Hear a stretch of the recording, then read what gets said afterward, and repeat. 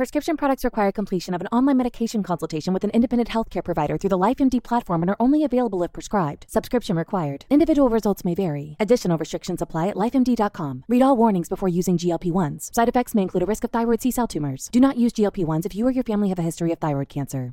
If you've struggled for years to lose weight and have given up hope, did you know you can now access GLP-1 prescription medications through LifeMD? LifeMD is now offering eligible patients online access to GLP-1s, the breakthrough prescription medication that can help you lose body fat and weight. Listen to what people are saying. You just take your shot. It doesn't feel like you're on a diet. What I wasn't expecting it to do was to shut off the food noise. This was life-altering, and if I can do it, I feel like anybody can do it. And here's the best part. Your insurance may cover 100% of the cost of your medication. So go to TryLifeMD.com to have your eligibility checked right now. Get started today at TryLifeMD.com. That's TryLifeMD.com. Ohio, ready for some quick mental health facts? Let's go. Nearly 2 million Ohioans live with a mental health condition.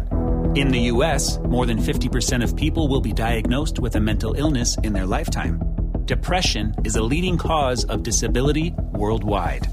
So why are some of us still stigmatizing people living with a mental health condition when we know all of this? Let's listen to the facts and beat the stigma. Ohio, challenge what you know about mental health at beatthestigma.org. Bandwagon Nerds is taped in front of a live studio audience.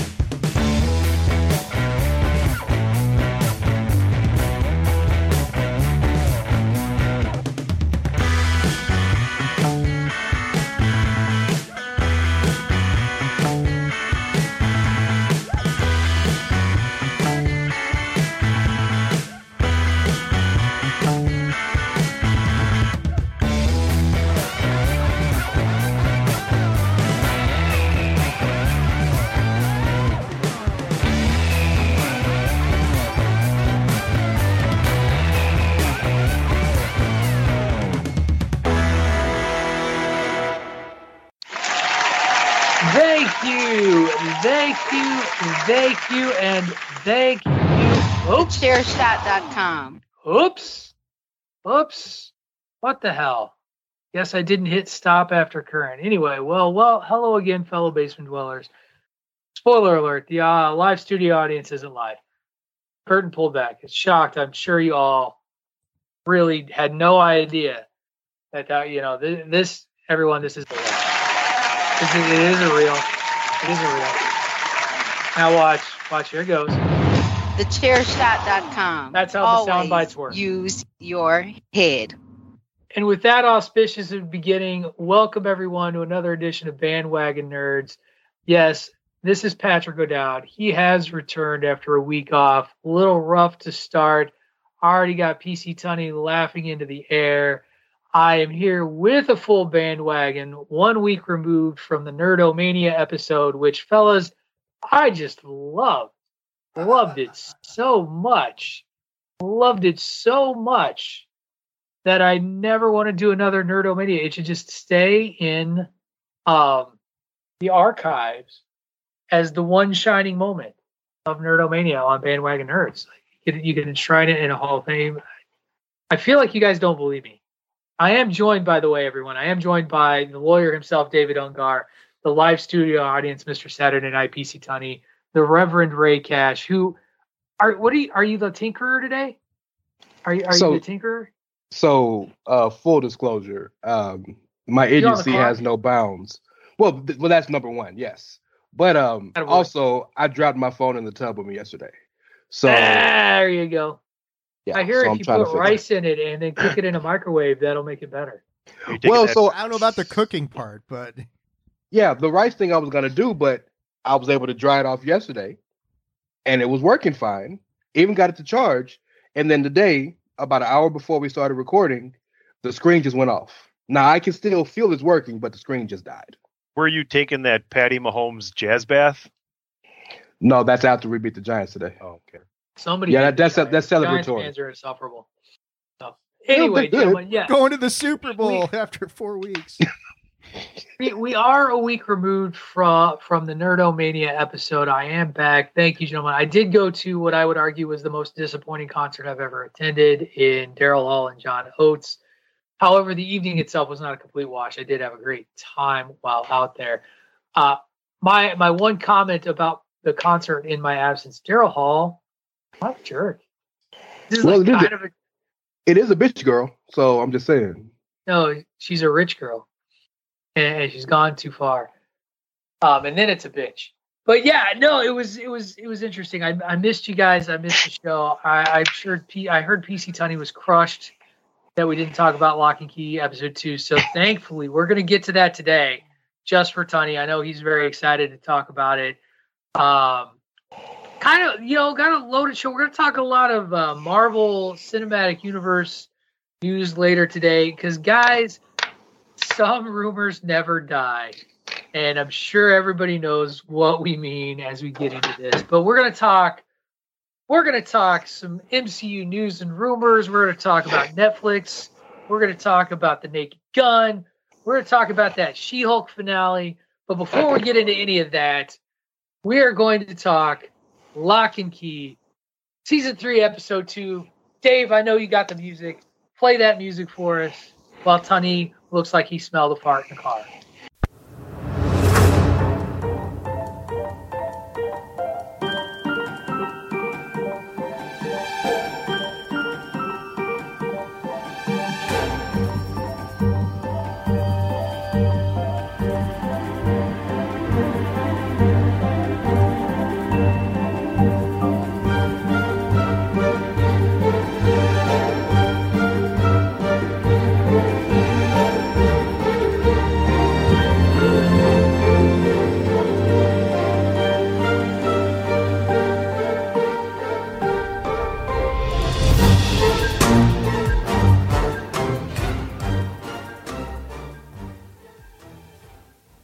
All right. Are we just talking 2 or 2 and 3? What are we doing here? 2. We're only talking 2. Oh no. Because I watched 3 as well because we skipped last week. Now, see, that means you do what you didn't do last week, and you know how I feel about doubling up episodes, don't we, Tunney? I don't care what you do. I watched 3 as well. Yeah, you can pick whatever you want to do. Well. You already heard my suggestion, Marcia. Okay. Let's get this fucker over with. Why don't we just do the rest of the episodes next week and get it over with, huh? Let's get this fucker No. I'm gonna like a Band-Aid. He even agrees with me, Dave. We heard him today. Here's the funny thing. Today was the first this episode, and I watched this morning before we recorded. This was the first time. Am I still there? You're good. All right. This was the first episode where I actually yelled at the television screen, pissed off, and was like, "Oh, come on!" Because Lock and Key at this point, and Ray, I'm just gonna mute. Oh, you've muted yourself. Thank you, because I don't need to hear any. Well, I don't even know what the fuck we heard last week. Oh, I don't know. This is the first time where the big thing that I finally got tired of was finding a new key and doing the absolute stupidest thing possible when finding a new key in a house where you've established the lore that you should maybe stop and think before you do something. Like the fact that every time we find a key, we instantly use it and fuck things up or do something bad. Like that insanity needs to end. And not only was it because it happened again, but during this really important event around the house, you're telling me that Bodhi is so stupid that he would immediately start using a key that he's found minutes before his uncle's wedding. Like even Bodhi's not that dumb, and they made him that dumb. And that I was just like, oh, come on. Hold on. Give me a break. Tony, you've seen episode 3, right? Huh? Yeah. Uh-huh. Don't worry, Pat. Wait till episode 3. Oh, God. Everything you just said, amplified by 10. Okay. I mean, at least I know they're sticking with that direction. This I'll just say it, and I know you guys are annoyed with me because I'm going to make you watch this whole show, but I am one for sticking with precedent. This show should have ended last season. I officially agree that this show should have ended last season. They should have brought this to a resolution, because this is treading water in the worst kind of way with a villain we don't care about, and we've just stopped making any level of sense, and I'm kind of flabbergasted. Like, what the hell happened here? Tyler's back, doesn't have any memories. He doesn't want any memories. We've learned that alcohol and a callback to the first episode will cause you to remember effects from the keys in your past. Frederick Gideon, I'm like, who cares about Frederick Gideon? So Dave, focusing on episode 2 and not how much worse it gets on episode 3. What the hell, man? Like what the hell are we doing here? See, without giving away anything that happens in episode 3, I'm not like you guys and just say fuck. And I'll tell you, I don't know what you thought. I mean, we'll talk about it next week. I thought 3, to some extent, got things back on track and made things a little bit more interesting, but at the same time, did some really dumb shit as well. And I think the biggest problem is here's the thing, and we'll talk more next week when you see this, Pat, but just keep this in mind. Bodhi, through the first 2 seasons of the show, was the MVP, right? I think we all agree on that. He was the one that we looked to when everybody else was doing stupid shit. This little kid seemed to have it together. He knew what was going on. He understood the ramifications of things. And then you get to season 3, and they've gone the complete opposite direction with this character to the point that none of it's believable. It's like, how did he regress in every possible way so badly? And that continues in episode 3.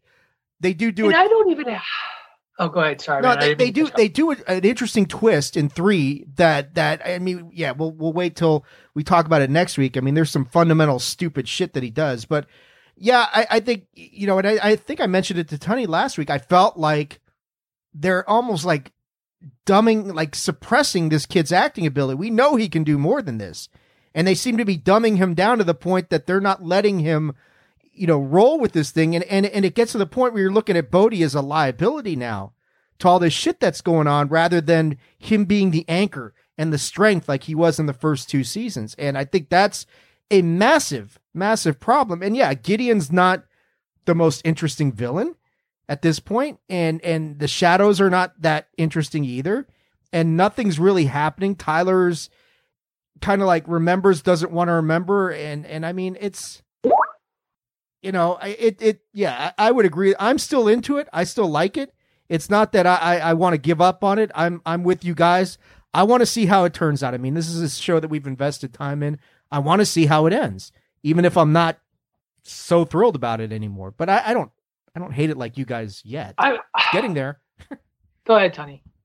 I agree with Dave. I want to see how it ends soon, much sooner than later, but I guess not.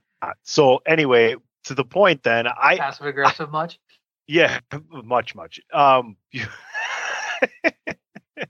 To the point though of watching this, and I've already watched the 3rd episode, it was all a blur. It was after I came home from the bar last night, and the hell if I'm going to watch this again next week. So I guess I'll see you for week 4, episode 4 of this stupid ass show. But the one thing I will tell you is the acting got really bad. And I don't know if it's the story or the director or whatever, but the way this story is being told and the acting, it's worse than a daytime soap opera. Like, at least the storylines on a daytime soap opera make you want to watch. This is just, it's really becoming like, not like funny cringe like The Office, but like actual cringe to watch some of these scenes. Some of these people used to be playing really, really good roles, and now it's just, there's been no growth. It's so stale. It's a regression. Exactly. There's no progression of the characters. They are the same characters that they've been. It's a regression. It's not even it's not even a plateau. Absolutely. I agree with Tony 1000%. They have regressed as characters, and the acting has regressed, or even not regressed, but just stayed static. And you can't do that. So here's the thing that I haven't quite gotten to the point of hate watching the show entirely. I'm very frustrated with the show. Like, I'm not at Rise of Skywalker levels yet, The problem that I had with this episode in particular, in addition to the whole thing with Bodhi, is part of the interest and the mystique of season 1 of this show, which is very, very strong, was the mystery of the keys. And the problem that I feel like the show has run into by now at season 3 is the only thing they can seem to think of in a writer's room, and we're going to be talking about writer's rooms a lot today, is, okay, how do we keep these going? More keys. We're just going to have more keys and more keys and more keys. And just even so, Bodhi finds this time key, and his uncle is just like, Duncan's like, oh yeah, I was really hoping you wouldn't find that key. I've known about this key the whole time. I was hoping you wouldn't find it. Like, the fuck? And it doesn't alter time. Like, so apparently you can go back in time, but it doesn't change your timeline because Bodhi, or at least that's what he says, or it doesn't quite work that way, is the way that Duncan describes it. There's something so much more epically stupid about to happen to progress the storyline and in a balance of power. And I think Dave knows exactly what I'm talking about. Right. It's a transition of power that happens, and it's so stupid. It makes Bodhi look even dumber.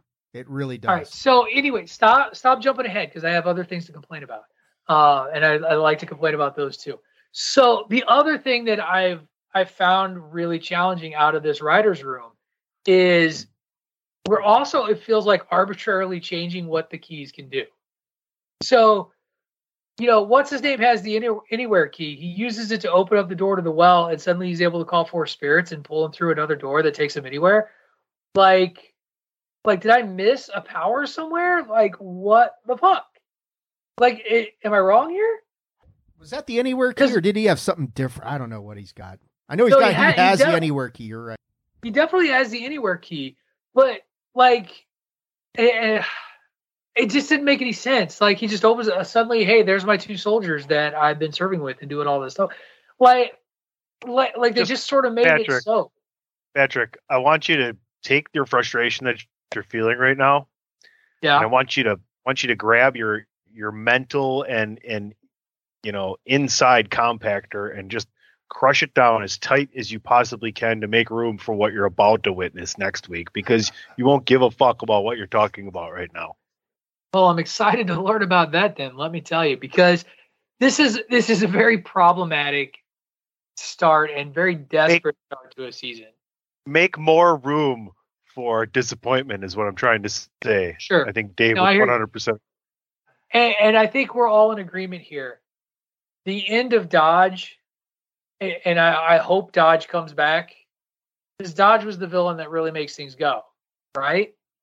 Let's move on. Yeah. That's all I need to know. Your silence tells me that Dodge comes back. I will say this: if that's what you're waiting for, stupid.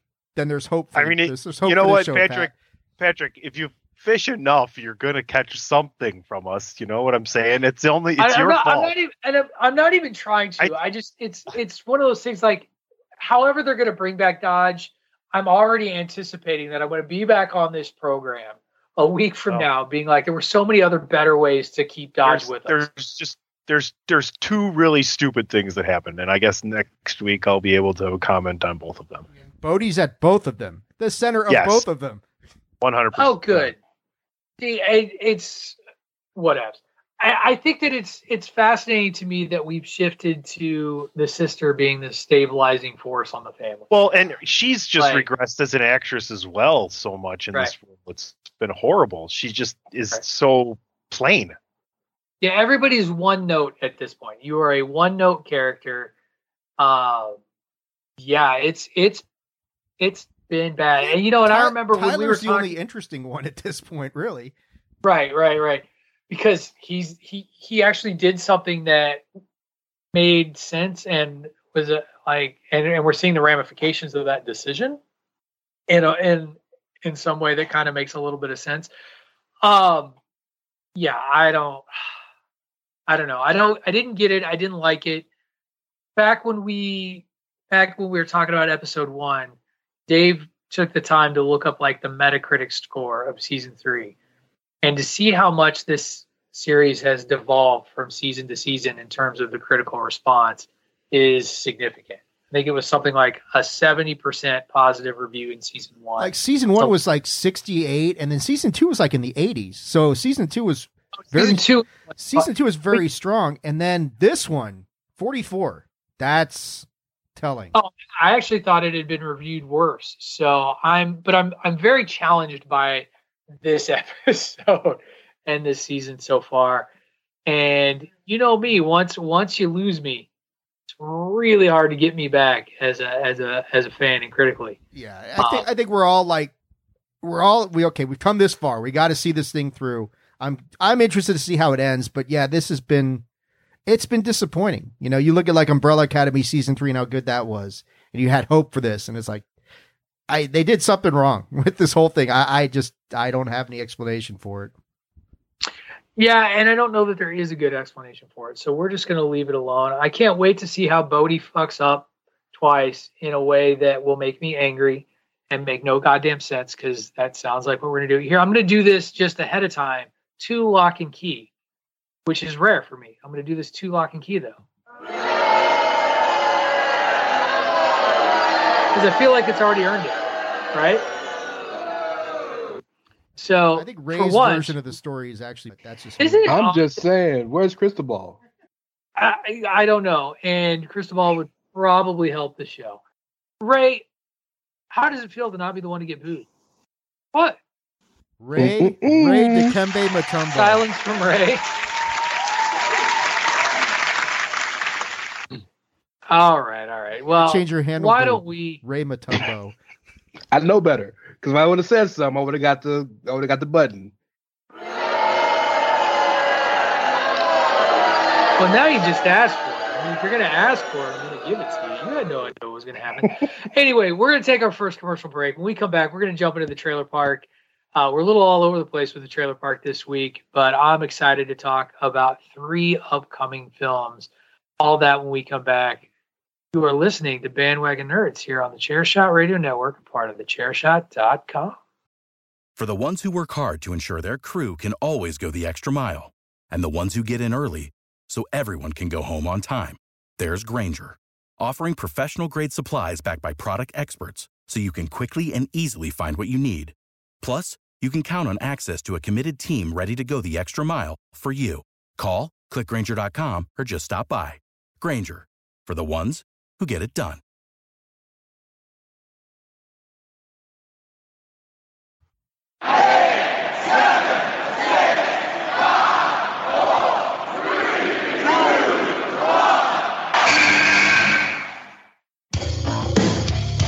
This is your boy Kenny Killer telling you to make sure you check out thechairshot.com, bringing you breaking news, interviews, podcasts galore. Everything pro wrestling. Make sure you check it out, thechairshot.com.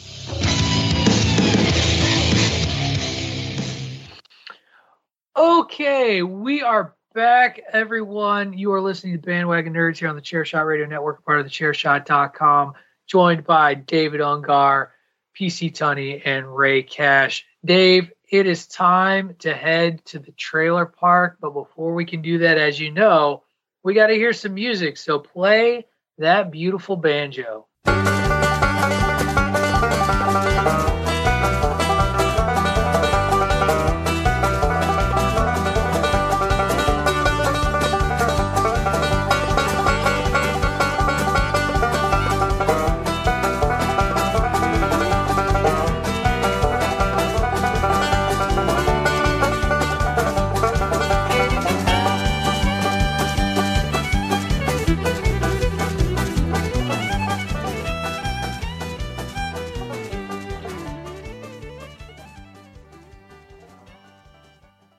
All right. So three very different films that I shared with you guys for trailers this week. I personally am excited about all 3 of them. I would not be surprised if I am the only one who's excited about all 3 of them, just given what I know about each of you. But we're going to start with Netflix and a movie that's actually generated a little bit of buzz and controversy. And it's a thing that actually is floated around in a couple of different films as of late, but it had been announced quite a while ago that the Broadway version of the Roald Dahl classic book Matilda was going to be made into a film version to be aired on Netflix. Probably the biggest known role was Emma Thompson, who is entering into, I can't remember the teacher's name. That is the like evil headmistress. I'm going to look it up. Miss Trumbull. But Miss Trumbull. Yeah, Miss Trumbull as the character. And she's been the center of a little bit of controversy. This has been a big thing lately in Hollywood with fat suits. We'll just call them what they are. And people having to wear suits to make themselves look larger in various ways and sort of the body shaming thing. That controversy notwithstanding, and that question as Dave rolls his eyes, so we can tell that Dave's going to old man yell at cloud over this one. The trailer looks fun to me. The musical, I've heard music from it before. I think this looks like a really, really good production. I'm excited to watch this with the kid. The little seems to be invested in what is clearly the smartest girl on the planet. And so, Dave, you rolled your eyes. I'm gonna guess you're skipping Matilda on this edition. Let's see. How many things do I not like about this? I don't dig remakes. I don't dig musicals. Not a remake. Why are you calling it a remake? Matilda. Didn't they do this movie once already? They did a 1996 version of it. Why would I? And I didn't like that one. So why would I be invested in this one? I mean, I don't like remakes. I don't like musicals. I don't. Hard pass. It's just me. That's just me. If you guys love it, great. It's just me. Definitely not anything that I'm interested in. I'll be real short about it. Wow. Right. You didn't like the 1996 one? Ooh. See, I was with you on the other two. I mean, I don't care. I dug the telekinetic aspect of things. That was kind of, in our wheelhouse. And I like Danny DeVito, but just the rest of it, I don't know, Ray. It just didn't do anything for me. But that again, it's just me. Like our list, sure. Just our list. Maybe you'll get a pass from me. Okay. You'll get a pass from me because we have an age difference. I'm waiting to get booed. Is what I'm waiting for. Well, I was a child when the first one came out. So clearly it was portrayed different to me than it would be to and you. To be fair, my kids liked it. So there you go. Yeah. So you're right. And I don't care about remakes. It's annoying, but if the movie's good, I don't care. But I'm not a fan of musicals. And I know we got another quote unquote musical on the list that I'll say something different about, but I'm just and so when they've already given me probably the best portrayal of the movie I'm gonna get, and then you're gonna redo it and make it a musical? Dog, no. I mean, you're talking about a Tony Award-winning Broadway show. Like, I don't understand. Like, I get it. I don't live in that world. No. I don't live in that world. Here's my point, though. I argue this isn't a remake. This isn't like they took that script from that movie and turned it into a musical. This isn't an adaptation. This is like doing a stage production of Disney does this all the time, where you've got Beauty and the Beast, Aladdin. They've done it with The Little Mermaid. They've done it with The Lion King. Those are all very distinctive sort of things. I would not stage production / musical of The Lion King, the remake of The Lion King, in the same way that I would describe the kind of quote unquote live action Lion King movie that they did. I just don't think they're the same. It wasn't the same adapted script that got created. So I don't know. I feel you. I hard disagree still because it's coming from the same source material. But okay. Anyway, you still think that Mephisto is an A-list villain. So what do you know? Well, clearly I'm right because you put out the rundown today. So I'm just saying. No. I will say this. I mean, I like what Pat's saying. It's a date. Taking a Tony Award-winning musical, Broadway musical, and adapting it to the film. I mean, how many of those have actually worked? With Chicago is the one that stands out to me. That's the only good one. Oklahoma, The Sound of Music, Cinderella. Listen. It looks fun. It looks like a really fun way to tell this story, and they have a built-in audience for it right where it's going to reside. So it's something that's smart. It looks like it's well done.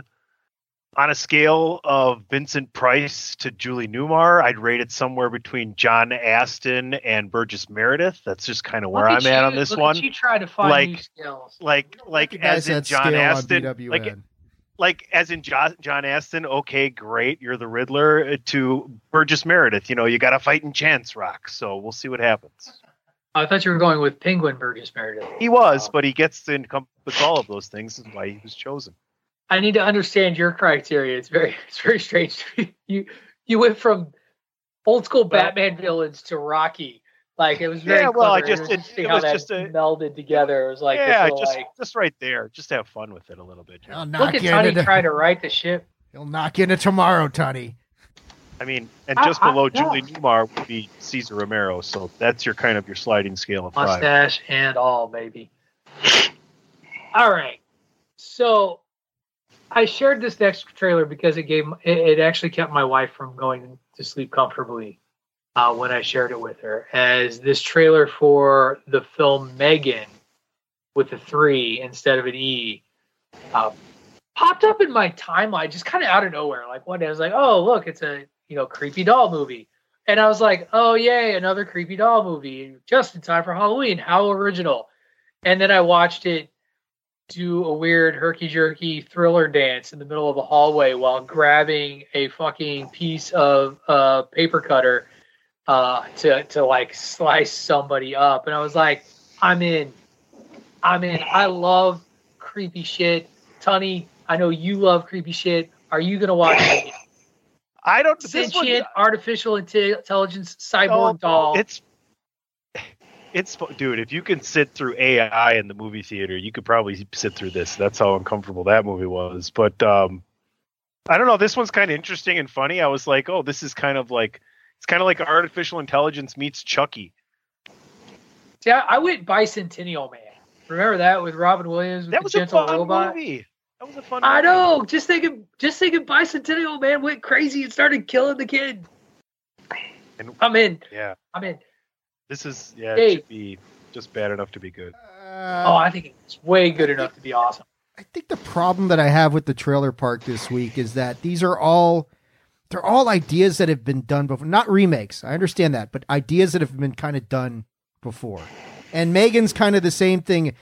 AI gone wrong, and I understand that, okay, we've got this kind of android doll that's comforting this girl who's lost her parents. And then predictably, the AI starts to develop its own agenda and its own personality. Oh, you're going to try to shut me off? Nah, bitch, that's not happening.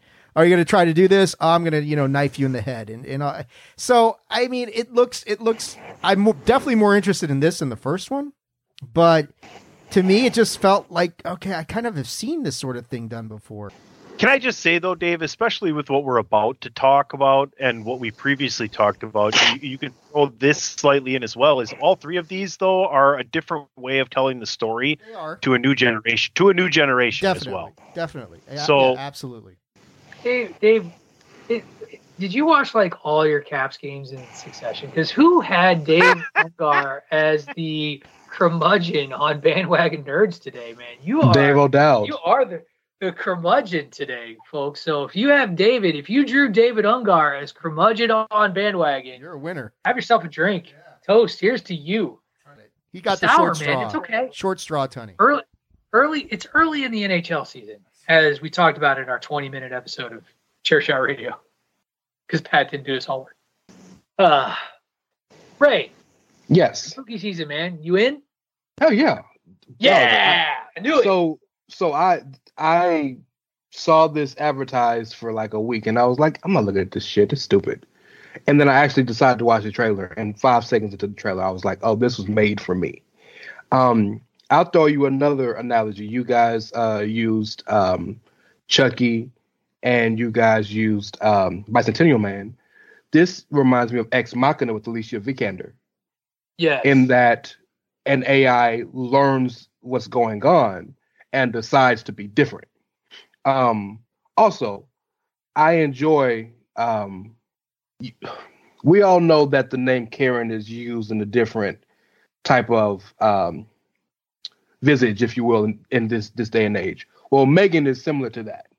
So the fact that she's named Megan and she looks like she does, and then the stupid little dance she's doing, it's so good. It's so fantastic. I love it. And also, for years, we've made movies for decades about our fear of computers and technology and what if it was really smarter than us. And so I like that. It's one thing to go in a well that's been dug a lot. It's another thing to go to that well and then dig your own lane out of that well. And this movie seems to be doing that. It's taking what's been done and going in its own way and kind of revamping that genre, much like Ex Machina did. So I'm with it, bro. I'm with it. I love it. I got to tell you, the most unsettling thing about that doll, though, we keep talking about the dances in the movie. It's the oversized eyes on a child actor's face, like that doll-like face. The eye, like the eyes are just slightly bigger. The marionette eyes. The marionette eyes. Yes. Just slightly larger than what they're supposed to be, and it was like, yeah. The shit that got me on the trailer was when the boy was messing with her, and she was like, "Okay, you need to run now," and she starts chasing him, and then fucking all four. She goes down into the animal. Oh my god! Yeah. So around the room, real quick. I know we've asked this question before, but during spooky season, what sort of supernatural thing in a film will get you every time that you don't like? So, for example, Mrs. O'Dowd not only doesn't like ghost children, but more like ghost children that do the herky jerky move, like in The Ring and that sort of thing. So, what's the horror thing that gives you the heebie-jeebies? David Ungar. I think the only thing that really bothers me anymore, because I have no control over it, is like jump scares. That's the only thing that, I mean, and I still like them, but they're the ones that kind of, freak me out the most, especially like when they do like, when they divert you and they do some misdirection where you think it's happening over here and it really happens over here. Those are when it's done really well. So I think those are the kind of the ones that I like. Those are the ones that get me the most still. Not much else beyond that really scares me anymore, but PC Tunney, fan of horror that you are, what really gives you the heebie-jeebies? I don't like the jump scares. I don't like the creepy crawlies. I don't like the blood and gore.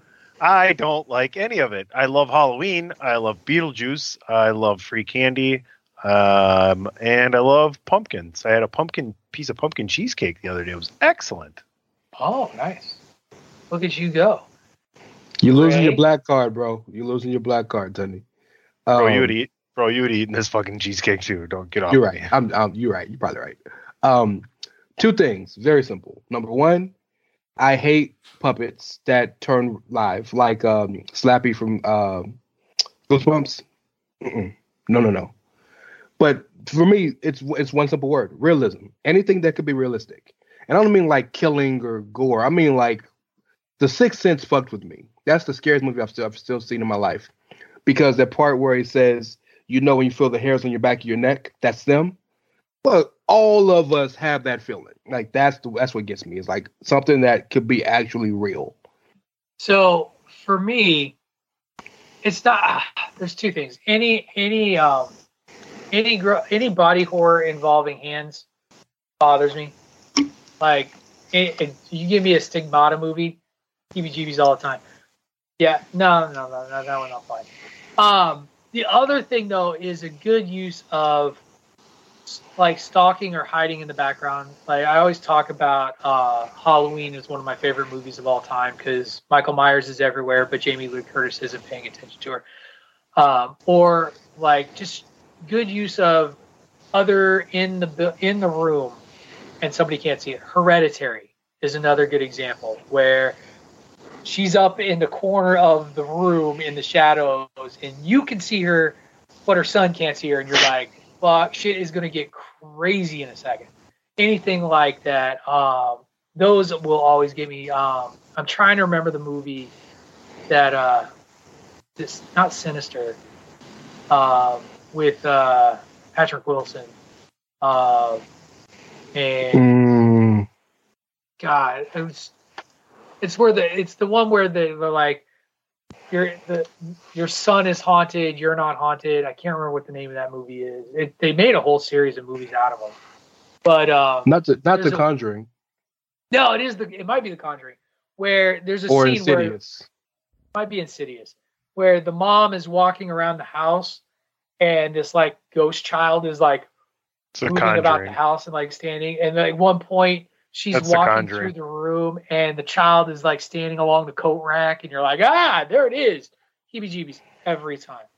I didn't realize Patrick Wilson did so many damn horror movies. My God, a lot of them, right, Ray? He does a lot of horror movies. Annabelle. Yep. Good God. Well, because they're all in that shared universe. Because Annabelle is part of like you see Annabelle in one of his films. And Annabelle's a perfect example of shit that fucks with me because there's a real Annabelle doll. That's a real doll. Yeah. So good stuff there. All right, let's move forward to one last film in the trailer park because, believe it or not, we're halfway through October and we're getting ready for the holiday season. And Netflix put out another film that I'm like, I kind of want to watch this movie. It is a new take on the Charles Dickens classic, A Christmas Carol. This time featuring one Ryan Reynolds, which is almost instant bank, and Will Ferrell as the ghost of Christmas Present, who every year must pick a Scrooge to introduce to the three spirits of Christmas and change their ways. And really, you had me at Ryan Reynolds and Will Ferrell movie together, even if it's a holiday movie. And so, I think this looks funny. I think it's hilarious to watch those two, at least what we saw out of the trailer, play off one another. I think I was personally highlighted by the fact that Ryan Reynolds is reminding the ghost of Christmas Present of his own job and what he's supposed to do in an elevator at one point. I'm in. I love a good holiday flick. We'll see if it makes the yearly rotation, but I'll start with Ray Cash. You this time. Spirited, what were your thoughts on this sort of new perspective on A Christmas Carol? So as me and Dave O'Dowd spoke about earlier, we both are, you play the role of the curmudgeon today, so I'm just saying. Oh, got you. We both don't like musicals. However, if there is something that is interesting enough for me to offset the incessant musical part, I'm with it. You said it perfectly. Ryan Reynolds, and for me, I know he's a mixed bag for some people, but Will Ferrell is money in any and everything. And we all know Will Ferrell knows how to make a damn good Christmas movie. So I'm in. The trailer was funny. I would have expected, I think, just looking at the two, wouldn't Will be a better Scrooge? Maybe that's why they flipped it. I think they're going to lean hard into the Ryan Reynolds sarcasm, right? Like that sarcastic and mean kind of guy. Okay, yeah, this is a story about Ryan Reynolds as the lead character, not Will Ferrell, because Will Ferrell is not. He's only one of the ghosts of Christmas. He's not all of them. Right, so, but they're the two stars. But they are the two stars. Like it's. Right, I get that. Ryan Reynolds and Will Ferrell, so he's going to be in a lot of it. But the story is about the character development of Ryan Reynolds' character, not Will. Oh, agree. I'm just saying it would have. I'm just saying I would, if I'm just looking at the two. I think Will Ferrell looks more like a Scrooge. I think movie companies and audiences in general are more interested in Ryan Reynolds having character development than Will Ferrell. I think a lot of people see Will Ferrell as playing a really good character, and that's what he's going to do in this movie. Right. Now, I will say that there are a couple of other fairly known names to pay attention in here. Particularly, we've got Octavia Spencer in a role. I would assume she's one of the ghosts. The ghost of Christmas Past, though, is somebody that I'm not familiar with. Sunita Mani. She's known for Everything Everywhere, Glow, Save Yourselves. I don't know any of these shows. So we'll have to see there. But I'm just kind of looking through. Joe Tippett also in it. It's interesting to me that Octavia Spencer and Joe Tippett are the two. You know what though? You know why I disagreed with you so much with Ray before, and because I think Will Ferrell is going to split time with the other ghosts. I think that just trailer was just heavy to get your involvement. To be honest with you, again, you're not wrong, but when you market a movie based on two people, well, that's what I'm saying. No, I get that 100%. So you think Will Ferrell should be? You think it should be flipped? But would you just put Ryan Reynolds in just 1/3 of the ghosts though? I don't. I think Will Ferrell's going to be in 80% of the movie. Right. So I'm not even thinking about character development. I'm just thinking of just simply looking at them. Will Ferrell looks more like the traditional Ebenezer Scrooge that we know. But that's like to my point to where Dave was talking about the other movie. Like this is the modern retelling of the story, and the modern Scrooge is a Ryan Reynolds kind of. Spot on. You know. Yeah, I completely agree. You're right. I mean, this retelling of the Dickens classic has to be better than Ghosts of Girlfriends Past. So we've got. All right. Yeah, there you go. Dave, what you big musical fan that you are you in for Ryan Reynolds and Will Ferrell, Octavia Spencer, and a whole lot of other people? It's just another shitty remake of the same. No, just no. I mean, look at you. Look at you leaning into the curmudgeon role. It's like, I mean, okay, it is a remake, like you guys are saying. It's a modern retelling of the story. You got Ryan Reynolds and Will Ferrell. I mean, there's no way I'm going to sit there and say I'm not interested in seeing a movie with those two guys retelling one of the most beloved Christmas stories of all time.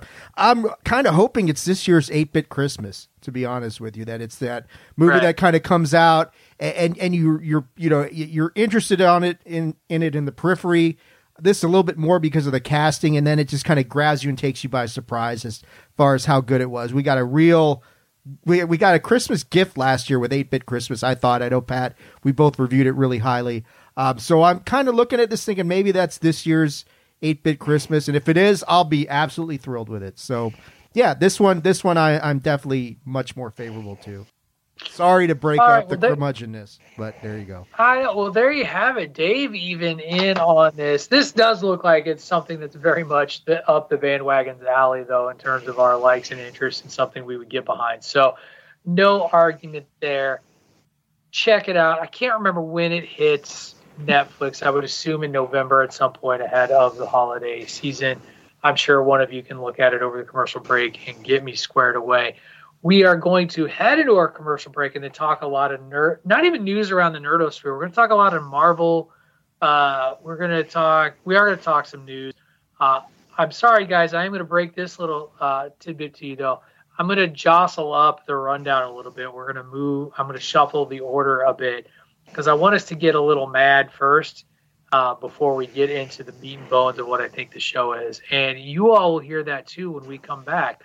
Now, before we go to our recorded commercials, I do want to make sure that I remind everybody that if you enjoy hearing David Ungar be pre-mad at movies he hasn't seen yet, or if you want to hear Ray Cash get booed on a daily basis, or PC Tunney laugh at jokes here and there, or tell us his opinions on Saturday Night Live when we really don't want them, then what you should do is keep Chairshot Radio going by heading over to ProWrestlingTees.com/thechairshot and investing in one of the many cheese shirt designs that we have available. We have everything from Chairshot logos to shows to sayings from various programs, all kinds of great selections to choose from. They are only $19.99 a shirt, or if you're feeling fancy, you want something that feels nice on your giblets, spend a few dollars more and get it strong style. Soft style. Don't get it strong style. That'll hurt the chest. That'll be a little rough. You want it soft style so that it feels nice on your giblets. Oh, boy. Anyways, as I hold my head here, this is the other thing that you get when you invest in ProWrestlingTees.com / Put on that potato sack, Lassie. There you go. Patrick O'Dowd messing up the commercial. When we come back, we are going to do some news around the nerdosphere, talk a little She-Hulk. It's going to be a lot of fun. You are listening to Bandwagon Nerds here on the Chairshot Radio Network, part of the Chairshot.com. Promotional consideration paid for by the following. Hey folks, PC Tunney here. Thanks to our new partnership with Angry Lemonade, you can save 10% on physical products and digital commissions using the promo code ChairShot. Head to angrylemonade.net to check out their amazing catalog of products and services. Use the promo code ChairShot to save 10%. That's angrylemonade.net. Okay, welcome back. And before we get to it, Tony, a quick question. Is it still a new partnership with Angry Lemonade, or is it just now like a partnership with Angry Lemonade? I don't think the verbiage in that commercial's changed ever. Ever? Like 3 years ago? That was actually something that I made that up. Like, and I just did that. I did that, and Greg was like, "Oh, there it is," and he cut that up and did it. I didn't have nothing to do with that. I just did that off the cuff one time. So yeah, humble brag. But it's not fun to call Greg. I think I was sober that day. Wow, that's a change. Oh, good for you. That's very rare. Spirited November 11th, by the way. Spirited November 11th. Thank you, Dave. I'm gonna have to renew my Apple subscription, by the way, just for that. That will get me to renew my app. That's a big thing on this show. If you talk about like what we talk about, something comes out to get you to go back to a subscription. This is it. Actually, I'm sorry. No, go ahead. I was going to say, actually, we should be getting Ted Lasso in the next few months, right? It's about time for it to drop. Great if they was the same time. It was funny, it was good that Tony mentioned renewing subscriptions and getting subscriptions back, because our good friends at Netflix, who we've been talking about going down in the land of the revenue stream and struggling a bit, have announced official, they will be having an ad-supported tier go live November 22nd. I guess here's the thing is it news? What streaming service now at this point doesn't have ads at all outside of Disney Plus? Because even HBO Max. No, that's not true. HBO Max. When I hit play on HBO Max to watch League of Super Pets with my kid this morning, I got a commercial. It wasn't a sponsored commercial. It was an HBO Max commercial about how great HBO Max is. Do you just have an HBO Max subscription, or do you have a HBO subscription on your provider? HBO subscription on my provider. And you still have that? Mm-hmm. Wow. I got a commercial. It was funny because every time I see an HBO Max commercial, I just laugh because we know that HBO Max is soon to be no more. You don't have the ability to skip it, like a preview? I probably did. I didn't notice it. It probably went away. It just, ads are a part of streaming services at this point, right? Like for the most part, even if it's an ad for itself. So that's a question that I'd like to propose to the group, because I consider an actual ad. I'm watching the movie and into the movie, it stops to show commercials. Right. I don't consider before the show starts, hey, by the way, here's this other show you should watch on this network. And then you get to the hour and a half, 2 hour movie. I don't think you have the ad tier, Patrick. I don't think. I don't consider that an ad. No. I kind of feel like it. I feel like it's an annoyance. I think you have the option right away.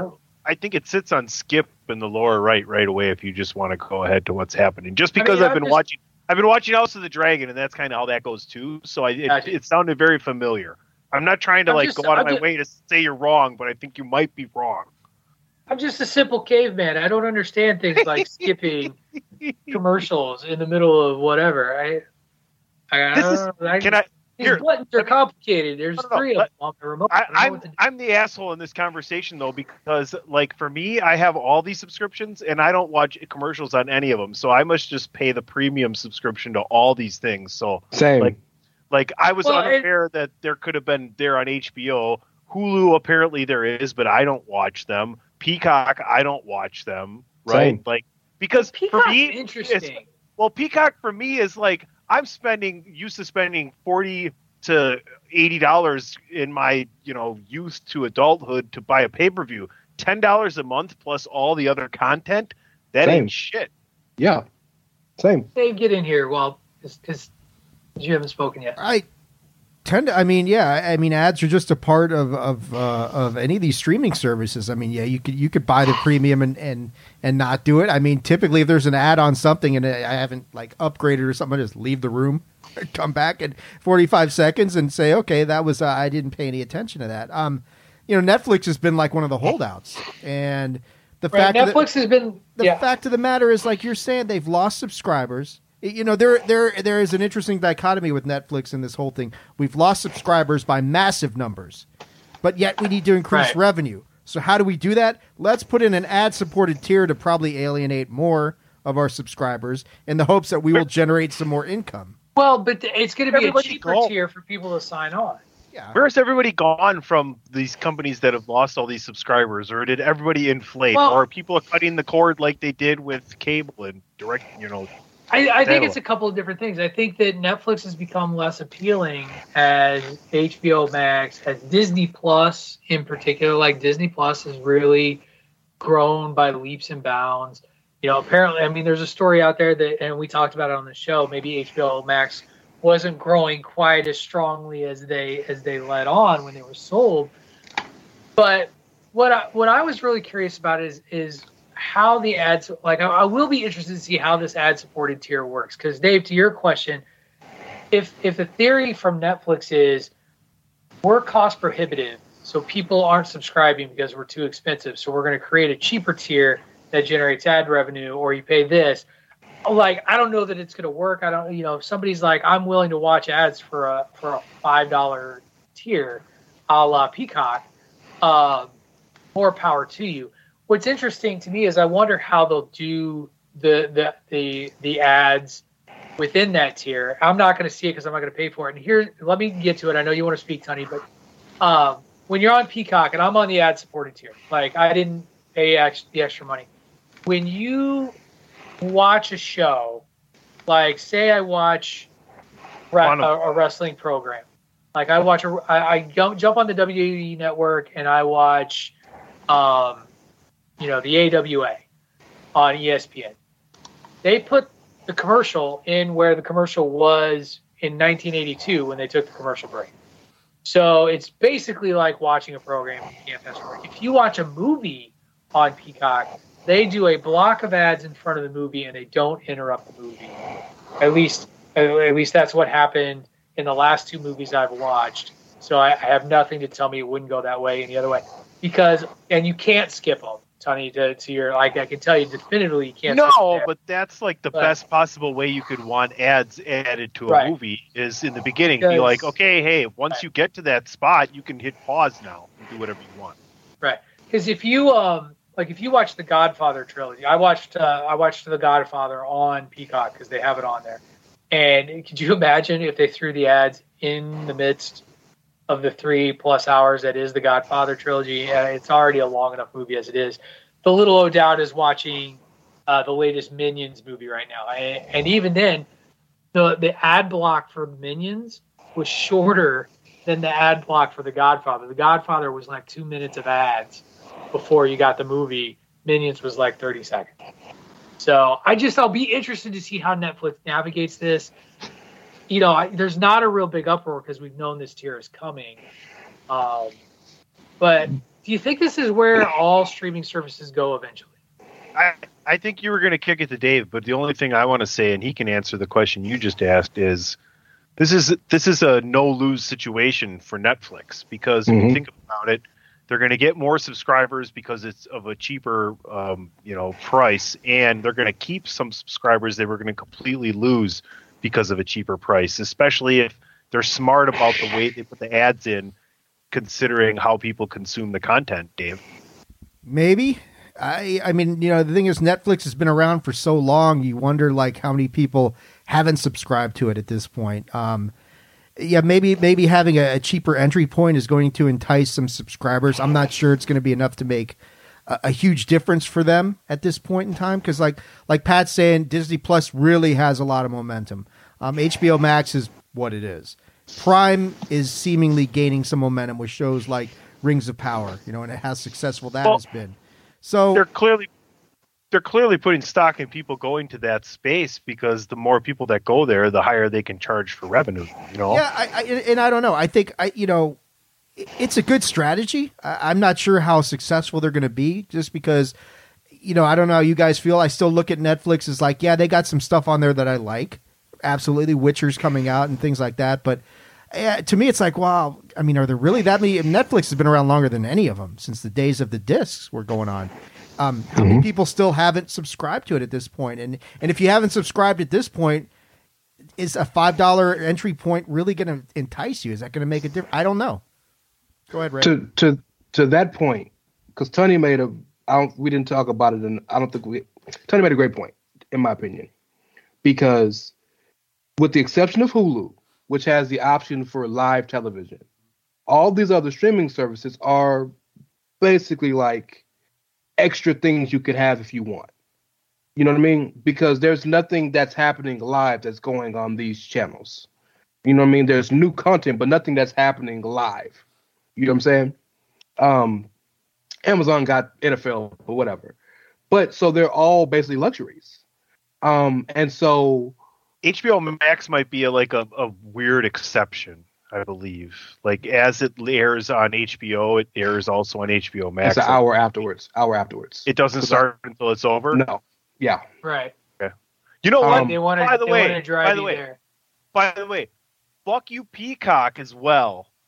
Because not only was the replay not immediately available for Extreme Rules, it was well into the evening. So not only can you not start from the beginning once the program is started on a pay-per-view, which I fucking hate. I will pay an extra fucking $10 a month to be able to watch when I want to start and stop once it starts. Sorry. Had to get that off my chest. I feel better.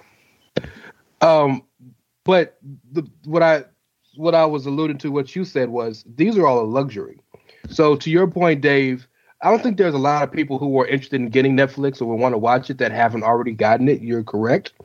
But there's a lot of people like me. I don't watch Netflix every day. I pay for every streaming service that big streaming service that's available, except for Discovery Plus, which I quit because I didn't watch it at all. I don't watch them regularly, but I still have them. But there could be somebody, I'd imagine there's a lot more people like me than there are like Tunney, who I'm not watching it, so I get rid of it. It's just a hassle. So I'd imagine there's a lot more people who are paying for Netflix at the regular price that are, I'm not watching this, I'm going to get rid of it, that will be willing to keep it for the cheaper price. You know, am I making sense? Yeah, I think it'll be interesting to see how it plays out. Like, I think that Netflix has a real PR problem when it's come with their price points anyway, because of the way that increases have been announced and rolled out. They just sort of do it, and you find out like the next time you log into Netflix. Like it's shady. I wonder how this all shake out. And I think it'll be interesting to see, and we'll learn more probably next year, because it's really going to be after a month of this tier being up and available before we see what, if anything, has really taken hold. All right, let's move into some news around the nerdosphere. We're going to start with PC Tunney getting a little pre-mad. As we shared, I don't know if pre-mad is the right word, but he definitely wasn't interested in this little news bite. But it was announced this week that Liam Neeson has reportedly been cast to be in a Naked Gun remake, playing the title role of Officer Frank Drebin. Honey, you didn't love it. I don't think Dave really loved it. I did. I'll start by establishing, Ray, I don't know how you feel about the Naked Gun movies. For me, the best part of the Naked Gun movies is Reggie Jackson saying he must kill the queen. That's like, I like the Naked Gun movies. I appreciate them for what they are. I do not hold them in a high esteem. So I was not nearly as concerned and was mildly surprised when I got kind of the boo-boo face from Tunney and Dave in like GIF form when this came out. So guys, Tunney, why the boo-boo face? This did not qualify for a retelling for a new generation. This was something that happened for a different generation of people in a different generation of comedic humor. 1000%. I guess Liam Neeson's going to play his son, which technically is possible considering he's 25 years or so younger. But how does this, this doesn't, it's almost going to be if it's a spoof on Taken and it's done well, then I'm here for it. If it's not, and it's Naked Gun 99 and 9/10, then that's dumb as fuck. Dave, how you doing? It's curmudgeon. It's just one of these situations again, and I hate to be that. It's like I don't know why did anybody see the need to remake the Naked Gun? I mean that's kind of like, it was fun for its time, you know, and that was in the era when Police Academy, Airplane, movies like that were good. And I think Liam Neeson can portray kind of what Leslie Nielsen pulled off, which is that deadpan kind of like, I'm being serious about this, even though it's completely absurd. Yes, Liam Neeson can do that, but I don't know how that kind of comedy is going to, and we talked about it here at my house yesterday. I don't know how that slapstickish sort of comedy is going to translate in 2022 to a movie that's really going to be all that successful or popular, maybe. But yeah, when I look at Naked Gun, it was fine for its time, but I didn't feel this longing in my heart. Man, I really wish they'd remake The Naked Gun. I just never thought about it that way. So first and foremost, the Naked Gun, I've seen them. They're funny, but they don't have the same connection to me that they do with you guys. Generation difference. And I like Liam Neeson is amazing, and I think he is shown he can be funny, but he can't do the same thing Leslie Nielsen can do. I don't think just because there's a deadpan similarity there. Leslie Nielsen has a physical comedy acumen about him, even when he's not trying to be funny, that I don't think Liam Neeson can do. So I don't get the casting. I don't mind the movie. I don't see a reason for it. Why? It doesn't make sense. But I don't like the casting. Now, if Tunney, I would take Tunney's idea. Forget the name. Call it whatever you want. But if you do a spoof of Taken with actual Liam Neeson, I'm here. That's funny. But no, I won't be watching it. I don't care. Bad casting. So I'm going to start by disagreeing with you guys entirely in terms of Liam Neeson as somebody who can't do the comedic work that you saw to Leslie Nielsen. I don't think he's going to be Leslie Nielsen. However, if you go back and follow Liam Neeson's career from back in the 80s, I ask you to go check out a movie called High Spirits, starring Steve Guttenberg and Daryl Hannah. And Beverly D'Angelo. Liam Neeson is an Irish ghost who falls in love with Beverly D'Angelo. I've seen it. Yes, it's a very, very fine piece of comedy. He's hilarious in that. He has been in other spoofs of his sort of characters like that. I think there is still a place in this world for slapstick comedy. And I think one of the things that's really interesting about the Naked Gun films is they're not particular, like in the scale of like, oh gosh, on a scale of, I don't know, what's a highly offensive, Team America World Police to, I don't know, shoot, Val Kilmer movie where he's the spy. Top Secret. This is kind of like, Naked Gun's kind of like in the middle. Like, he's kind of halfway there. Like, Naked Gun was never a thoroughly offensive movie. You know what the most offensive part of the Naked Gun is now? Is that O.J. Simpson plays a major role in the movie. Like, that's just like, oh, Jesus. Did everybody do their homework for this week? I have a choice. If we were to pick the most wrong person to take over the O.J. Simpson role of Norton, who would you pick? Does it have to be an athlete or can it just be anybody? Okay, I got one. I got mine. You want me to go? Yeah, go ahead. Go first. Antonio Brown. Good choice. Excellent choice. Dave, do you have one? Draymond Green. Also nice. PC Tunney. Floyd Mayweather. Excellent. Herschel Walker. And the winner is Patrick. Hey, he's a cop. He's a police officer. He's got a badge. Oh, geez. Sir, no props, sir, no props. No props, sir. No props. That's the thing. He has a badge. He can do the role. He's in. I'm not excited about this remake. Remakes are a thing. Nostalgia. I got to thinking about this because we've talked a lot about how nostalgia is in and popular. And this isn't really an unfamiliar sort of phenomenon. Like, we bring stuff back all the time. Sometimes it's a lesser known film, but you know what? Naked Gun, the first Naked Gun came out, like 30 years ago, right? Like early 90s, late 80s. Like, it's been a long time. It's a story that needs retelling. Really, but here's to your point though. Did they need to remake the movie Rat Race? Did they need to remake Ocean's 11? Did they need to remake a lot of these films. They were very was popular, worth it. well done. You ask Greg DeMarco, Ocean's 11 is amazing. So I'm not saying they like Vaseline on toast. All right.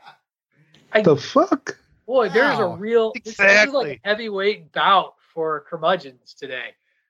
My point here is that this is a film that I think lends itself to a remake, and I think is one that can be remade. I think it can do well. Do I think it's going to be as popular as the originals were? I don't know, and only time will tell. Leslie Nielsen was special in that role as Frank Drebin, and I do think that that's really important. So we'll have to see, and hopefully Herschel Walker. It feels like to me that there are a bunch of mid 40 to mid 50-year-olds who are controlling and partaking in these writers' rooms that are basically saying, hey, remember this movie? Wasn't it great? I think it'd be cool if the new generation could see this movie. And that's where so much of our shit is coming from now. This one's going to land like when they redid the Three Stooges. Not at all. And that's very possible. Like I don't even remember that was a movie. Good point.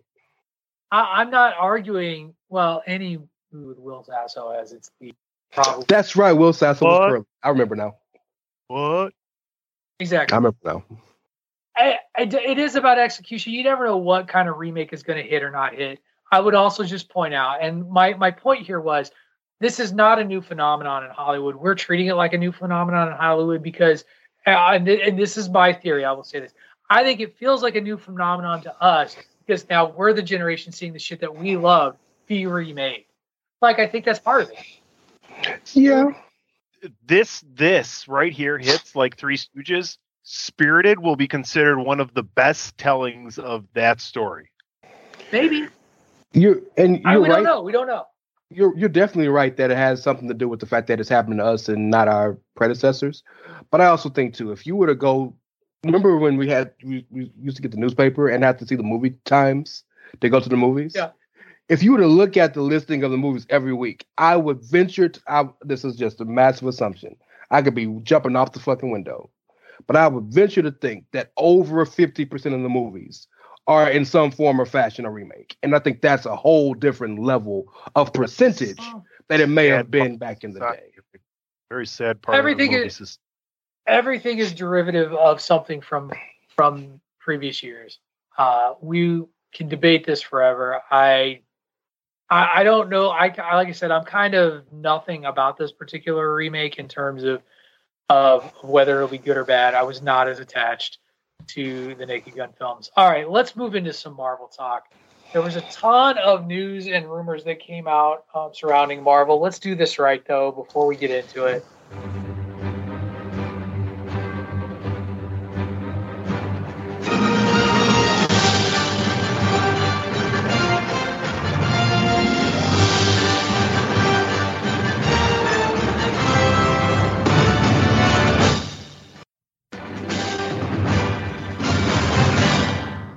Okay, so we're going to save She-Hulk talk for the end of the program because I do think that that's going to be a lot of fun to converse about. But the first thing I want to do is I want to talk about one of the big news releases that happened in regards to the MCU and some changes to the theatrical release schedule. Specifically, 4 films have been shuffled, pushed back. This is straight off of the Marvel Studios website.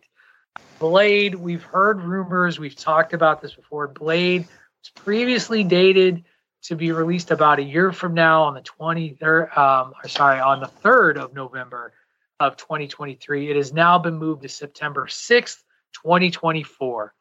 The untitled Deadpool movie that was announced previously dated for the 9/6/2024 date that Blade got moved to is now on 11/8/2024.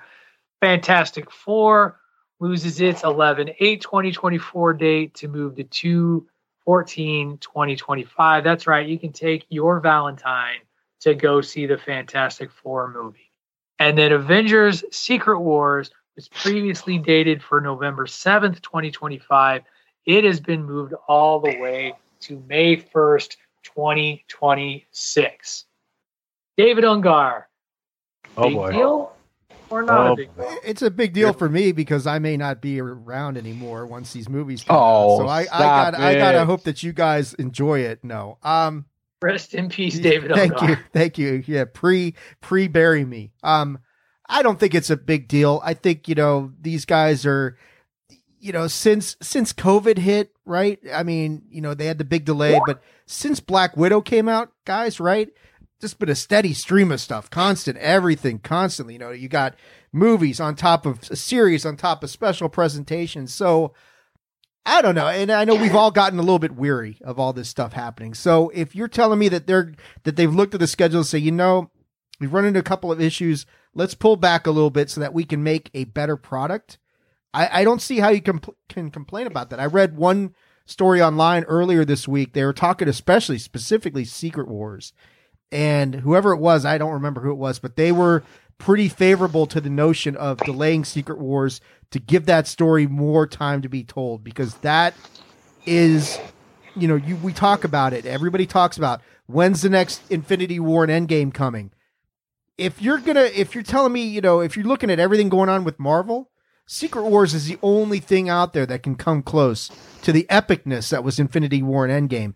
And if you're going to go down that path, right, then you got to say, it's the end of a saga, yeah. Then you're going to say, let's give this time to breathe. We've got to bring in a bunch of other characters. We're going to talk Fantastic Four got moved. Deadpool got moved. We're going to talk She-Hulk, which inadvertently introduces and makes the X-Men official in the MCU. We're going to talk about that. So you've got stuff that they're bringing in. And if you're looking to tell the greatest story possible, and Secret Wars has that potential, then, if you're telling me that this is strategic to create a better product, then fine, do it. We've had a big run of stuff for 2 years now, almost 2 years. So they want to scale back, slow things down. I'm okay with it at this point. Like hindsight, obviously, if you can delay something to give a better product and an overall meaning to your arc of story, which is very important, especially in this instance, in this universe, then 100%. But this kind of just leads to my feeling on movies in general and things of that nature, and release dates and previews.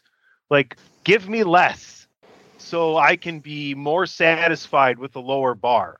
Like, tell me summer, fall of 27, but give it to me in winter of 26 leading into 27 at New Year's. Give me at Christmas time then instead, like undersell and over deliver on these parts for me, and it's not hard to do.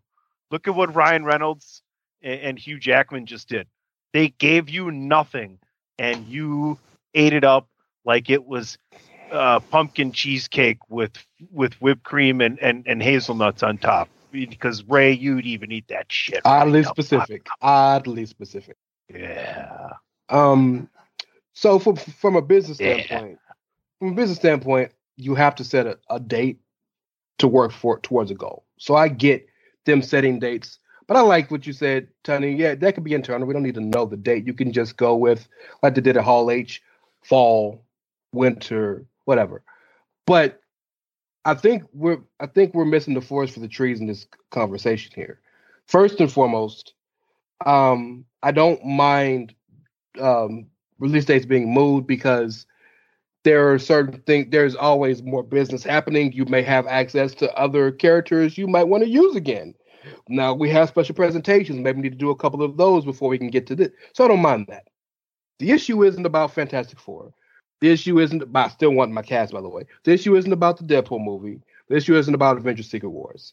The issue is about Blade. Because I am starting to be concerned about what this movie is going to be or if it's going to happen.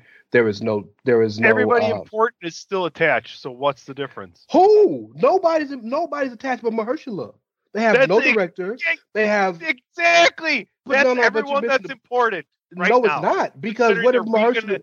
They're going to come up with a completely different plan, and as long as the plan fits him succeeding in this role, that's most important because he's perfect for the role. That's not true, man. Because you could have the greatest actor. So is. This one is so much casting that lead role. I'll shut up. You could have the greatest actor who ever lived, and if they have a shitty script, at best it could be, well, he did great or she did great in that role. It's important who the director and who the screenwriters are for these movies, because that's going to set forward how we look at the movie, the scale of the movie. We're introducing vampires into the MCU and going more towards the horror side, like we spoke about with Werewolf by Night a couple weeks ago. Imagine if Guardians of the Galaxy would have been shit. MCU Cosmic would have been horrible. It would have had so much more to overcome. But because it was good, the entire cosmic universe of the MCU was given that much of a boost. So the fact that there's no director, the fact that, forgive me, you guys may know, I don't remember if the screenwriters left too or not, if there's even a script yet. I don't think there's a script yet. And then you're still moving it back to, how much of a priority is this movie to you guys? And it's starting to make me concerned, because I don't know if I would jump out the window and say Blade is important to the future of the MCU, but Blade's placement as kind of the lead of the MCU horror realm is important. Yeah, you just started it too with Werewolf by Night. Patrick, I think you're muted. Yes, let me jump in real quick.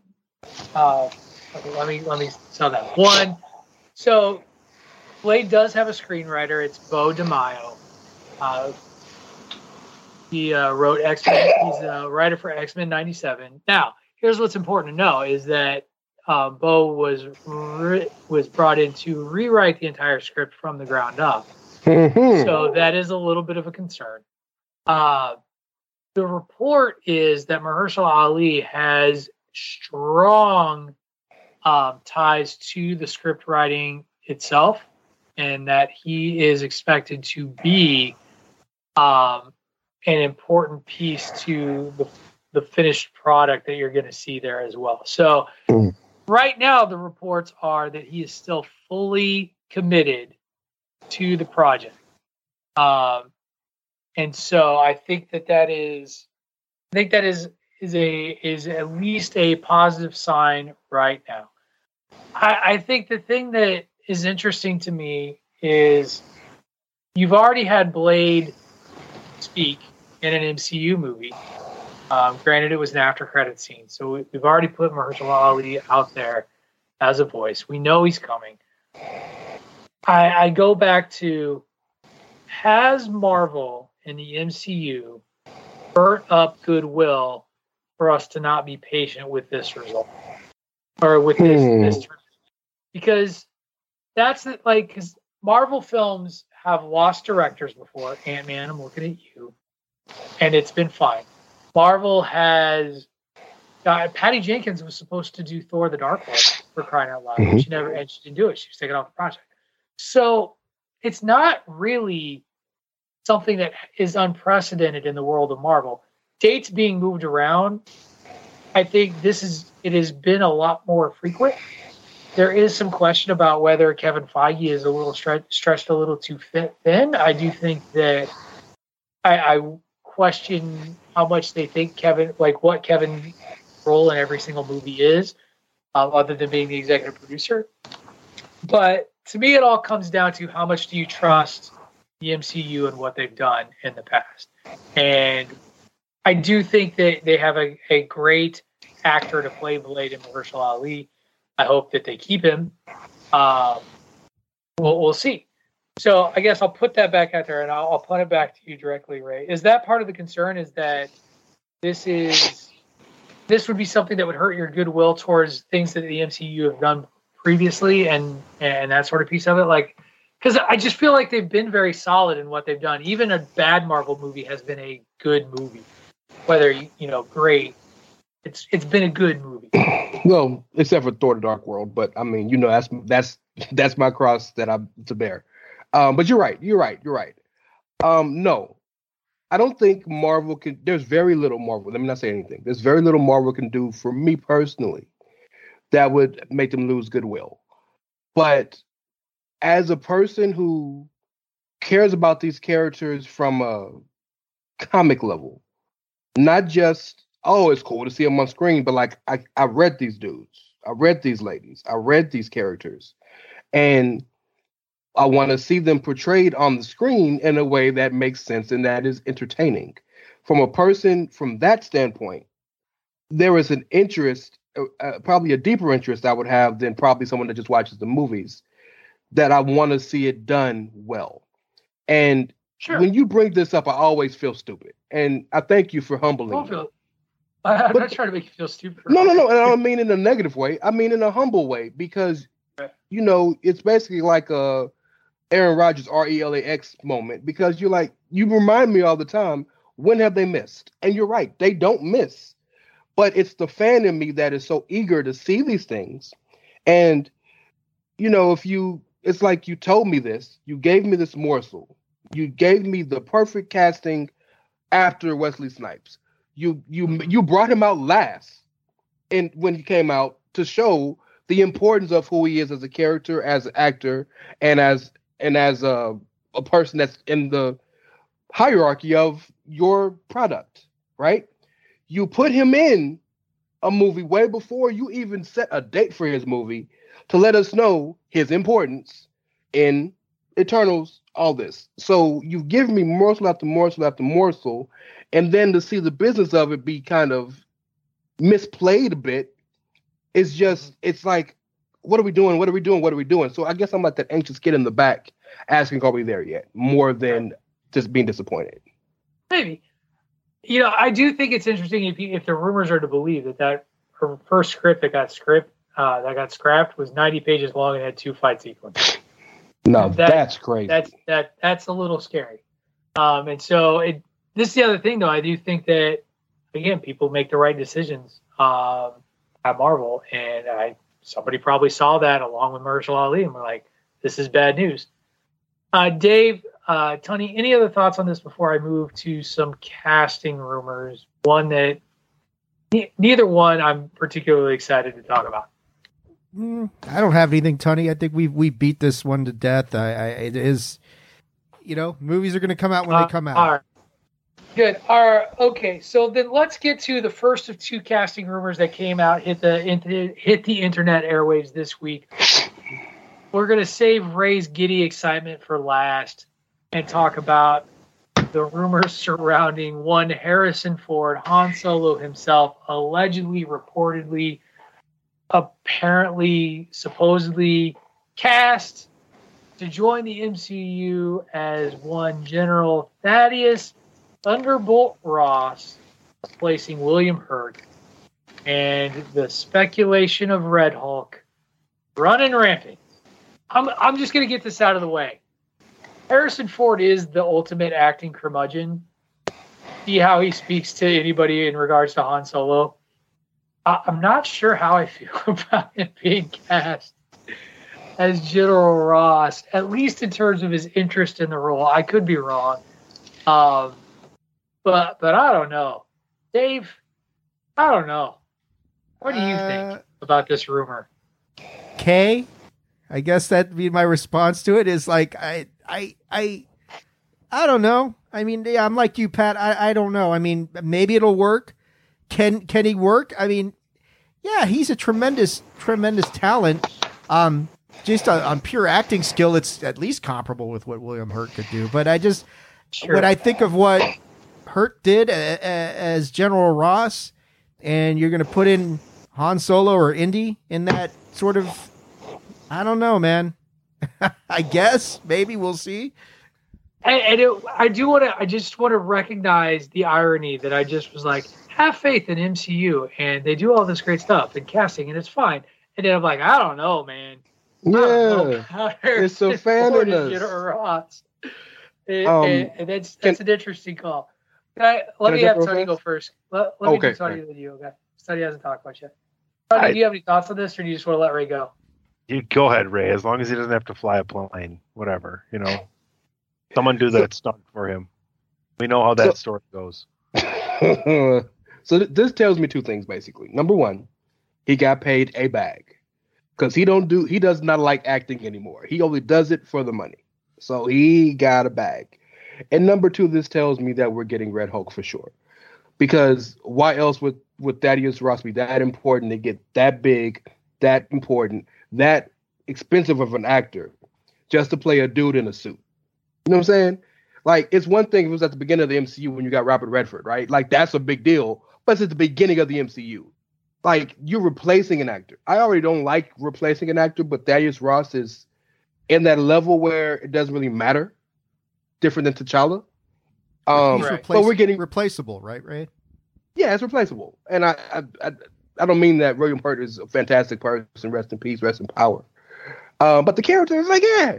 But we're clearly getting Red Hulk. And with what we know at the end of She-Hulk, and Hulk stories started to be more prevalent, Hulk characters being more prevalent, leaders are going to be in Captain America 4 and all this. Betsy Ross is supposed to be in Captain America 4 as well. Liv Tyler. Ross? Betsy. Whatever. Betsy made the flag, remember? Flag, yeah, man. Remember that from a couple weeks ago, Ray. You're right. Yes, I flipped it this time. Betty, yes. Yeah, so clearly, and you're not going to hire a dude of that ilk to be a nobody, right? Like, even with Sylvester Stallone being Stackar, like, he had a decent role in that movie, but it wasn't big, but we know they're doing more with him down the road. So, like, you can't hire a person of that level just as like, hey, by the way, I'm going to come do a cameo and be gone. It doesn't make sense. So, right. Yeah, we're getting Red Hulk, and I'm not crazy about it, but you want to tell Hulk stories. You can't tell Hulk stories without the Red Hulk. All right, Tony, any thoughts? Or do you just want to go on to my favorite rumor, the rumor that will not die? Yeah, sure. Go ahead. So it wouldn't be a day in Marvel casting rumor news if we didn't get a Mephisto rumor. And basically, like 3 days ago, by the time this thing airs, a new rumor, yay, there it is. Sacha Baron Cohen is the newly rumored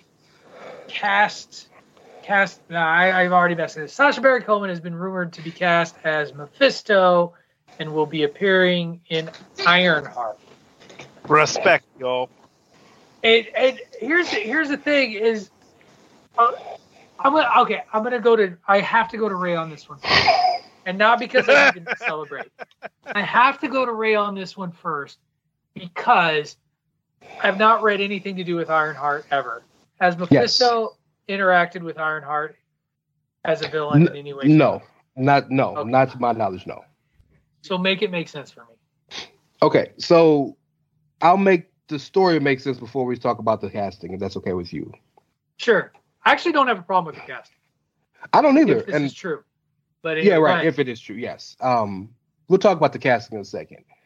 The one thing we know about the Ironheart show is that the theme is going to be technology versus, let's say, magic, right?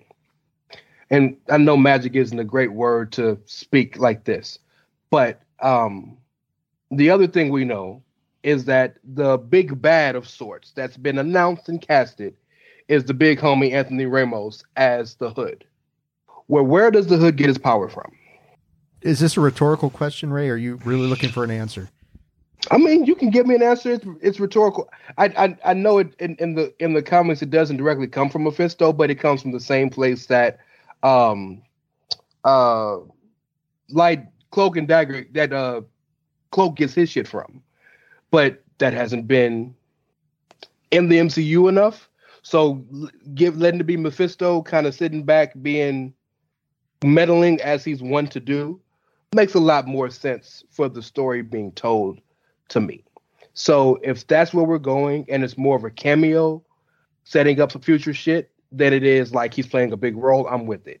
Because there's no reason that Mephisto as a character should have anything to do with Riri Williams. This is why this stinks. Again, I'm going to use this again. This is why this stinks more than a fart car. It just doesn't make sense. Dave, go ahead. Your thoughts on this rumored casting? It's just about Mephisto in the Ironheart show. I'll one up your fart in a car. This is like a wet fart in church. You know, this is that kind of rumor going on. I don't buy it. I I just don't buy it, man. I don't, because what Ray's saying, why would you introduce Mephisto and Ironheart? You got, Werewolf by Night just introduced all this supernatural stuff going on. I mean, it's tailor-made for something tied into that. But Ironheart, Wakanda, tech, how does that doesn't make any damn sense. Can I disagree with both of you? No, but you're going to anyway. I'm going to try. I think that it is a very weird mix. But we have had very weird mixes and very weird introductions throughout the history of the MCU. And again, if it's a cameo, to me, it can make all the sense in the world. Oh, but a cameo, okay, and I would argue that a cameo is a little bit different than the way this is put out. Like, it's kind of put out like he's going to, like, this is going to be like a major play. I disagree with that. Read it again. Okay. It says that Sacha Baron Cohen is potentially being hired by Marvel to play the role of Mephisto, who will make his debut or first appearance in Ironheart. It doesn't say he's going to be a part of the Ironheart cast. It kind of depends on which rumor you go with, because here's the best part about this, is that since that first sort of, well, maybe he's going to be that, like, now we got people out there being like, it's definitely happening. He's been cast, blah, blah, blah. So who the fuck knows? Yeah. Tony, are you ready for Mephisto in Ironheart? I'm ready for Sacha Baron Cohen playing the part. I'll tell you that. Like, think about that. Casting-wise, you guys agree with that? Outside of where the story starts, like, we all agree with that, right? I actually have zero problems if this were to be a true rumor in terms of the casting, because I think Sacha Baron Cohen doesn't get the credit he deserves as a serious actor, in a way that, a lot of other people, like, I've always argued that Adam Sandler is a hell of an actor, and people just wanting to be Billy Madison all the time, and I'm like, go watch, Sucker Punch. Like, he can do great stuff, or not Sucker Punch, Punch Drunk Love or something like that. Punch Drunk Love. The point is, Sucker Punch is that terrible Zack Snyder movie. I'm sorry, Adam. I didn't mean to put you in that piece of shit. Yeah, I think Sacha Baron Cohen, he could play a conniving, manipulative, evil version of the Marvel's devil. Like, I think that could be inspired casting. Straight up. No disagreement at all. And I'm going to kick it right to you, Ray, because this is really all I had to say about it is if he's going to play such a significant role in the universe in general, this is someone who can sustain that and grow within the role. Like, you have no idea. This is like Andy Kaufman shit that he's going to fucking put into this role. Agreed. And another good thing about him being here is if he really is cast and we do have a Mephisto in the universe, we know Ghost Rider's coming for sure. I love the casting. You know who I want my reference for him to be? You guys may not catch it because you may not watch the show. But you remember the show The Powerpuff Girls? Yeah. I remember the show, but I won't remember the reference. You remember that there's a devil character on there called him? No. Who's gender fluid. Significant character. It just told you I wouldn't remember the reference. If he can use that as a reference. There are two other people on the podcast, honey. You're actually like one of four. There's Curmudgeon O'Dowd back. There you go. If he can use him, truly gone.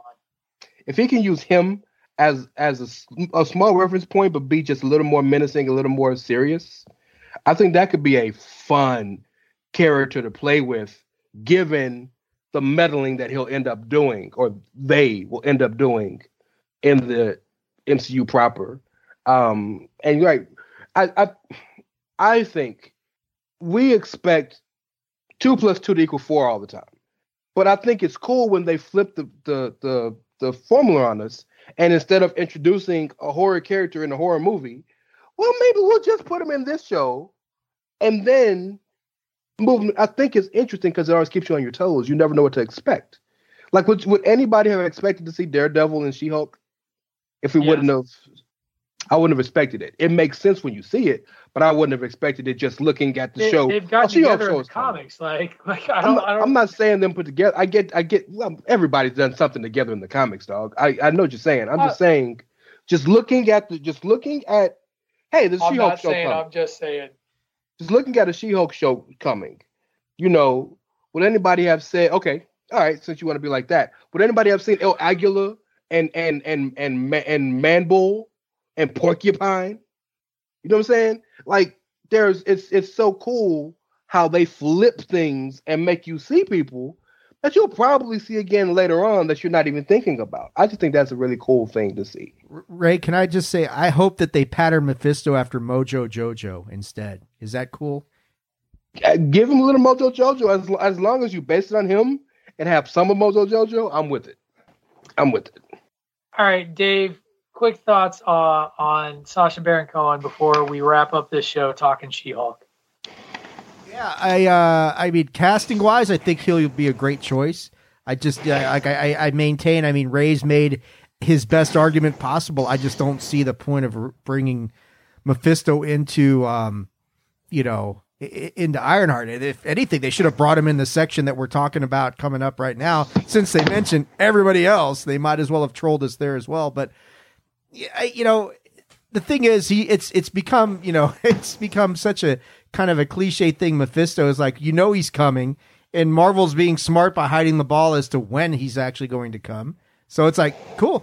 I still would have put him in I Am Groot like I suggested, but that's just me. Well, that's really outside the box. Marvel itself has never once said Mephisto is coming anywhere in any way, shape, or form over 20 films and multiple television series. You're right. It is never once fans who has anybody showed up. The fans are fueling this, and they are going. They are steering purely into driven. Spirit. Yeah. I firmly believe Intelligentsia every other week puts out a Mephisto rumor just to troll the world. That's my theory. What if it shows up and it's a scroll? Mephisto's sure. a scroll. That would just continue to fuzz things up. Yeah, man. All right. Let's get into our last topic. Let's talk about She-Hulk and the season finale. Which, guys, I know there was this desire to go episode by episode and talk about it, and I, again, being the curmudgeon that I was, said no dice. For me, this episode is really a show in and of itself.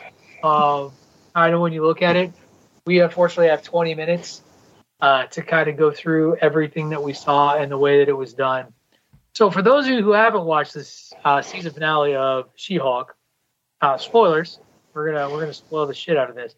And we're just gonna start with I rated this show on a scale of Mole Man to Doctor Doom as somewhere between a Norman Osborn and a Magneto. So I have it pretty high up there. I thought this was a phenomenal finale. I thought it was a very clever finale. I thought it was an excellent way for Marvel to make fun of itself. And I find it very interesting, the amount of hand-wringing I've seen super nerds on the internet over what it all means that She-Hulk did what she did in the comics by stepping out of her show, breaking the fourth wall entirely to walk out, quote, into the real world, into the writer's room of Marvel, speaking to Kevin, a parody of Kevin Feige, making a mockery of the formulaic endings. It was it made fun of everything people have been complaining about over the last 6 months, 2 years about Marvel endings. Like, made fun of it.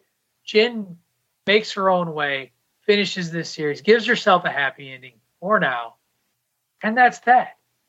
And we got a Thunderbolts at the very end with Wong pulling Abomination, and they still made fun of it, how like Wong's busy and everywhere because he's in like every damn show now because Wong is the shit. But that was me. I loved this. I loved this take. I loved everything about this finale. We'll talk about Scar in a second. But let's start with just sort of some general thoughts, and we'll start with Tunney this time. Your thoughts on this final episode of She-Hulk? My initial thought is, why were we trying to fucking do Lock and Key while this was going on? Anyway, no. Anyway, I'm sorry. This isn't Nom. There are rules. This is great. It's just a new storytelling form, and they knocked it out of the park with everything that's going on. And the fact that they rewrote the ending and made fun of the writers, and everything else is phenomenal. The fact that you can get in there and make fun of the person that's in control of one of the greatest things going on in the world as far as media consumption in Kevin Feige is phenomenal. So, yeah, I loved it. I'm here for Matt Murdock and Jen Walters, by the way, as well. So give me more. Dave, to you. Oh, I love the season finale. I thought it was so cleverly done. And you know, the breaking of the fourth wall ties in very well with a character who's coming. His arrival's been delayed, but he's coming. And if you think Jen Walters breaks the fourth wall, wait till Deadpool shows up. So I thought it was really cleverly done, the way that they did all this stuff, the way that Kevin Feige poking fun at himself. There's a really good interview with who is this gal? She's the showrunner, Jessica Gao, talking about what Kevin Feige thought of the season finale and how he was. Did you read it? He was yes. So he was instrumental in this idea. He's like, basically just paraphrasing, he's like, why would you want to go in the direction of a regular ending? Let's have some fun with this. You've been creative the entire time. Let's steer into that skid. And so he was the one who was kind of instrumental in poking fun at himself and everything that's going on. The show has been very, you know, I think we've talked about it before. Did they know this stuff in advance, or did they ad lib and add some stuff as they went along? Because the show has accurately predicted every reaction to it as they've gone along. And here at the end, never more so than at the end, we're going to, you know, break the fourth wall. We're going to talk about all the things that are wrong with the MCU, all the things that people are waiting for. We're going to mention it. Jen was very clever, you know, talking about her relationship with Matt Murdock and smashing him. And I mean, it was all just so much fun. And it was, I mean, this show's been very different than any of the other ones. It's been the comedic element of the MCU. It was designed that way, and they amplified that at the end, you know? So you get, yeah, we're going to talk about Scar, you know, World War Hulk certainly coming for sure now. Ray's worst fears realized. X-Men confirmed. There you go. I mean, what a great way to end this whole thing. So the Kevin Feige article I read about that with Jessica Gao was, she was talking about when they finally showed him the episode, they thought he was going to have issues with how the AI looked and everything. And his only issue was, but why would the AI have a hat? And they were like, so we made you, we parodied you as an artificial intelligence. And the only issue you see is that he's wearing a hat. He was like, yeah. Kevin Feige was. Which is funny because Kevin Feige only wears that baseball cap. And they eventually very cleverly just changed the camera part of it to have like a little bill, so it still looks like he's wearing a hat. That was very, very well done. I thought it was really interesting the way nerds and mouth breathers really got wrapped up in, well, if she can just change this ending, she can like alter the entirety of the MCU. No, she's never going to do that outside of her own story. That has been a very Jen Walters thing. That is an existing thing. And if you are a mouth breather who loved Deadpool 2, you can't be pissed that She-Hulk did it, because Deadpool went back in fucking time and undid everything. And if you loved that, then you can't be mad about She-Hulk. But to me, this feels very clear that She-Hulk can do this within her own narrative. The larger MCU narrative, she can't touch. And that was my argument there. Am I off base on this? Does that sound logical to me? It makes perfect sense to right. Everybody in this panel who has intelligence and actually breathes through their nose sometimes. Yeah, we're all kind of like, you know, yeah, it makes sense to me. Yeah, I didn't get that complaint. It didn't make any sense to me, especially if you are somebody who claims to have read a comic. I don't mean to gatekeep you, but do you even read comics, bro?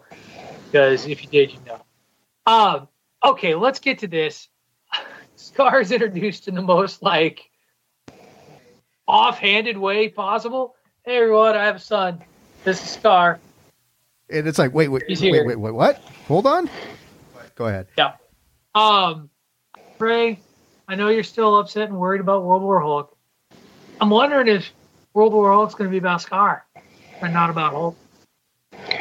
Well, my only concern now at this point, if I'm honest with you, is He wasn't on Sakaar very long. So, are they going back again? Is World War Hulk going to be about what happened when they were there? And so there are questions that have made me intrigued. Again, my issue is with the idea of the comic book story World War Hulk, and fans wanted to see that particular story being told. If we are using the name and flipping the story, I have no qualms. And I think it just added to the kind of the beautiful randomness of what that season finale was, to end it with, oh, by the way, yeah, here's this major character that's going to be major for the next 5 years. Yeah, here he is, by the way. Yeah, I thought that was really, really cool. And damn, is he like 10 years old, or is he like a grown man? How long was Hulk there? Shit.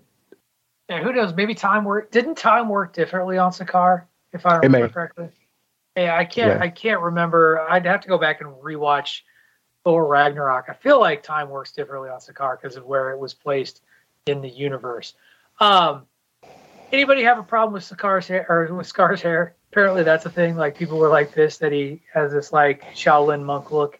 People were going to have a problem with anything on that episode, bro. That's fair. Fair. Dave, you okay with Scar's hair? That's the least of my concerns about the whole thing. I mean, what's your concern? No, it's not a concern. It's just, I think, unlike Ray, I want to know the story. I mean, do they bring in what's the mom's name? Kyra? I don't know how you pronounce it. Kyra. That's Scar's mom. You know, how do they bring her into the story? Because of course, my thing is like, first thing when I see him is like, who's the mom? You know, I mean, how are they gonna deal with that whole thing? Gentlemen, let me help you with this by turning this over to PC Tony to give us his favorite saying in regards to questions like this. It's all Star Wars? It's all Marvel Universe, guys. Thank you. You thought I was going to make you like pontificate. Yeah, I was like, oh shit, the cat's attacking me. I'm trying to calm down. I'm really drinking today because the Packers suck ass. And I'm like, oh, fuck, Patrick's coming. Like, that was the most deer in headlights look I've ever seen you on the show. You're like, shit, don't pick me. He didn't do the reading before class. That's what happened there, everybody. No, I did my homework this week, but you were asking for extra credit. I'm not about it. Oh, that's yeah. Okay. Anything else that we want to pull out of this? I think that it's pretty clear that I think we're going to see Jen Walters in the Daredevil series. I mean, there's 18 episodes. I think the question isn't going to be if certain characters are going to cameo in this Daredevil series, all 18 episodes, is how many are going to cameo in this Daredevil series. I've heard Spidey. I've heard I think She-Hulk has got to be in there. You know what? Can I put something out there real quick? No, but go ahead. Is this the new DCCW kind of TV series universe that they're starting to create? Maybe. Where Marvel has all these just half-hour shows that connect to each other. No. Well, it's interesting because we had an episode 2 weeks ago where we were talking about so reluctant Marvel's on get away that? for a series. Because I'm so reluctant on that because those shows you're talking about had nothing to do with the actual universe. These are just stories told in a smaller, with the exception of the one story where they tried to put it all together. The entirety of everything from the beginning of Green Arrow to what they're doing now had nothing to do with Justice League and Aquaman and Man of Steel and all those movies. No, but it was a connected storyline with tertiary characters that could be used later on in the DC universe. But my point is, it wasn't connected. It wasn't connected. Flash connected Legends, and Flash was connected to Arrow. So how is it not all connected? You're missing my point. It wasn't connected to the movies. Well, that's what I'm saying. They could do it better, and what we've always wanted in the DC universe was something like they did. Yeah, Marvel's going kind of backward, right, Tony? Marvel's going kind of backwards. The movies were established, now we're tying in the TV. I'm saying it's an addition. It reminds me of that, right? Like, it's a big part of what you can do. I still disagree because every story doesn't need an hour and a half, 2 hour movie. Some stories need more. Okay, that's what we're saying. I'm out of it. I agree with you. I don't think you do. I think we're on different sides of this, but it's all good. Can I throw something out to you guys? Because Patrick's asking about, She-Hulk showing up in Born Again. I mean, Born Again to me is shaping up to be probably one of the biggest series, most important series in this phase of the MCU, because as fun as She-Hulk was and as irreverent as the humor was and all that sort of stuff, Born Again is a pretty serious story arc. Now, we don't know if Marvel's going to change that up or not, but how is She-Hulk and all these other characters going to fit into that story arc? I mean, I imagine not all of it will be serious, but still, that's my thing with Born Again. It's like, wow, that's going to be a really important turning point. So how do they all fit into that? I don't know, man. I really don't. I think it's gonna. I think this is one of those. I'm in a very much a wait and see mode with this. There's so many rumors surrounding what could be or what will be on this 18 episode series because it's what we nerds do. I wish I had a better answer for you, Dave. I'm sorry. I have failed you. Tony's just going to say it's all Marvel, so I'll move on to Ray. I mean, I just see these things differently than the way you guys see them. Marvel's always had different sections. So there's Marvel, the street level Marvel. There's Marvel Cosmic. There's Marvel Horror, things of that nature. So when you're thinking about this show in particular, my only concern about the show would possibly be the tone. Because when you have characters like Spidey and you have characters like She-Hulk, the tone, and you have a character who, with what we've been given, and quite frankly, if you look at most of his comics, Daredevil is has more of a serious tone. So my concern would be, would they be able to mix that perfectly? Like, it made sense for Daredevil to be a bit less guarded and a little more jovial and willing to be happy. Because he wasn't in Hell's Kitchen. He was in LA. When he goes home, I wonder. So that'll be my only concern. But I think they'll knock it out the park. They'll be fine. Yeah, we'll see. I wonder. There's all kinds of rumors as to other things that may happen in that. I've heard rumors of the Mayor Fisk storyline becoming a thing. I've heard, the Born Again storyline itself is huge as it is, and I guess we'll all have to wait and see. All right, guys, we're coming up on the end of our show here. I do have one last question. Will there be a She-Hulk season 2? Yes or no? Off the cuff, Ray Cash. No, she'll probably be a movie character after this. PC Tony. Yes, there will be a season 2. She asked Kevin, see you on the big screen, and he said no. So she will continue to be a streaming character. And incorporate new characters into the MCU, sorry. David Ungar. I think there's a season 2. She'll be in the movies, of course, as well, Young Avengers and that sort of thing, but there'll be a season 2 of it. It's too successful. It's one of the most successful shows they've done. Controversial, yes, but you don't turn away from that. Money making. I love how you guys took a yes or no question and only Ray got it right. No, there will be a season 2. I do think there'll be a season 2. Not right in the sense that he answered quickly. All right, that's going to do it for this week's edition of Bandwagon Nerds. Now that I've effectively pissed off the entire bandwagon, made enemies of the three of them once again this week. Before we get out of here, please, once around the room, tell everybody where they can find you in the socials and how they can listen to you on the Chairshot Radio Network. This week we will start with the Reverend Ray Cash.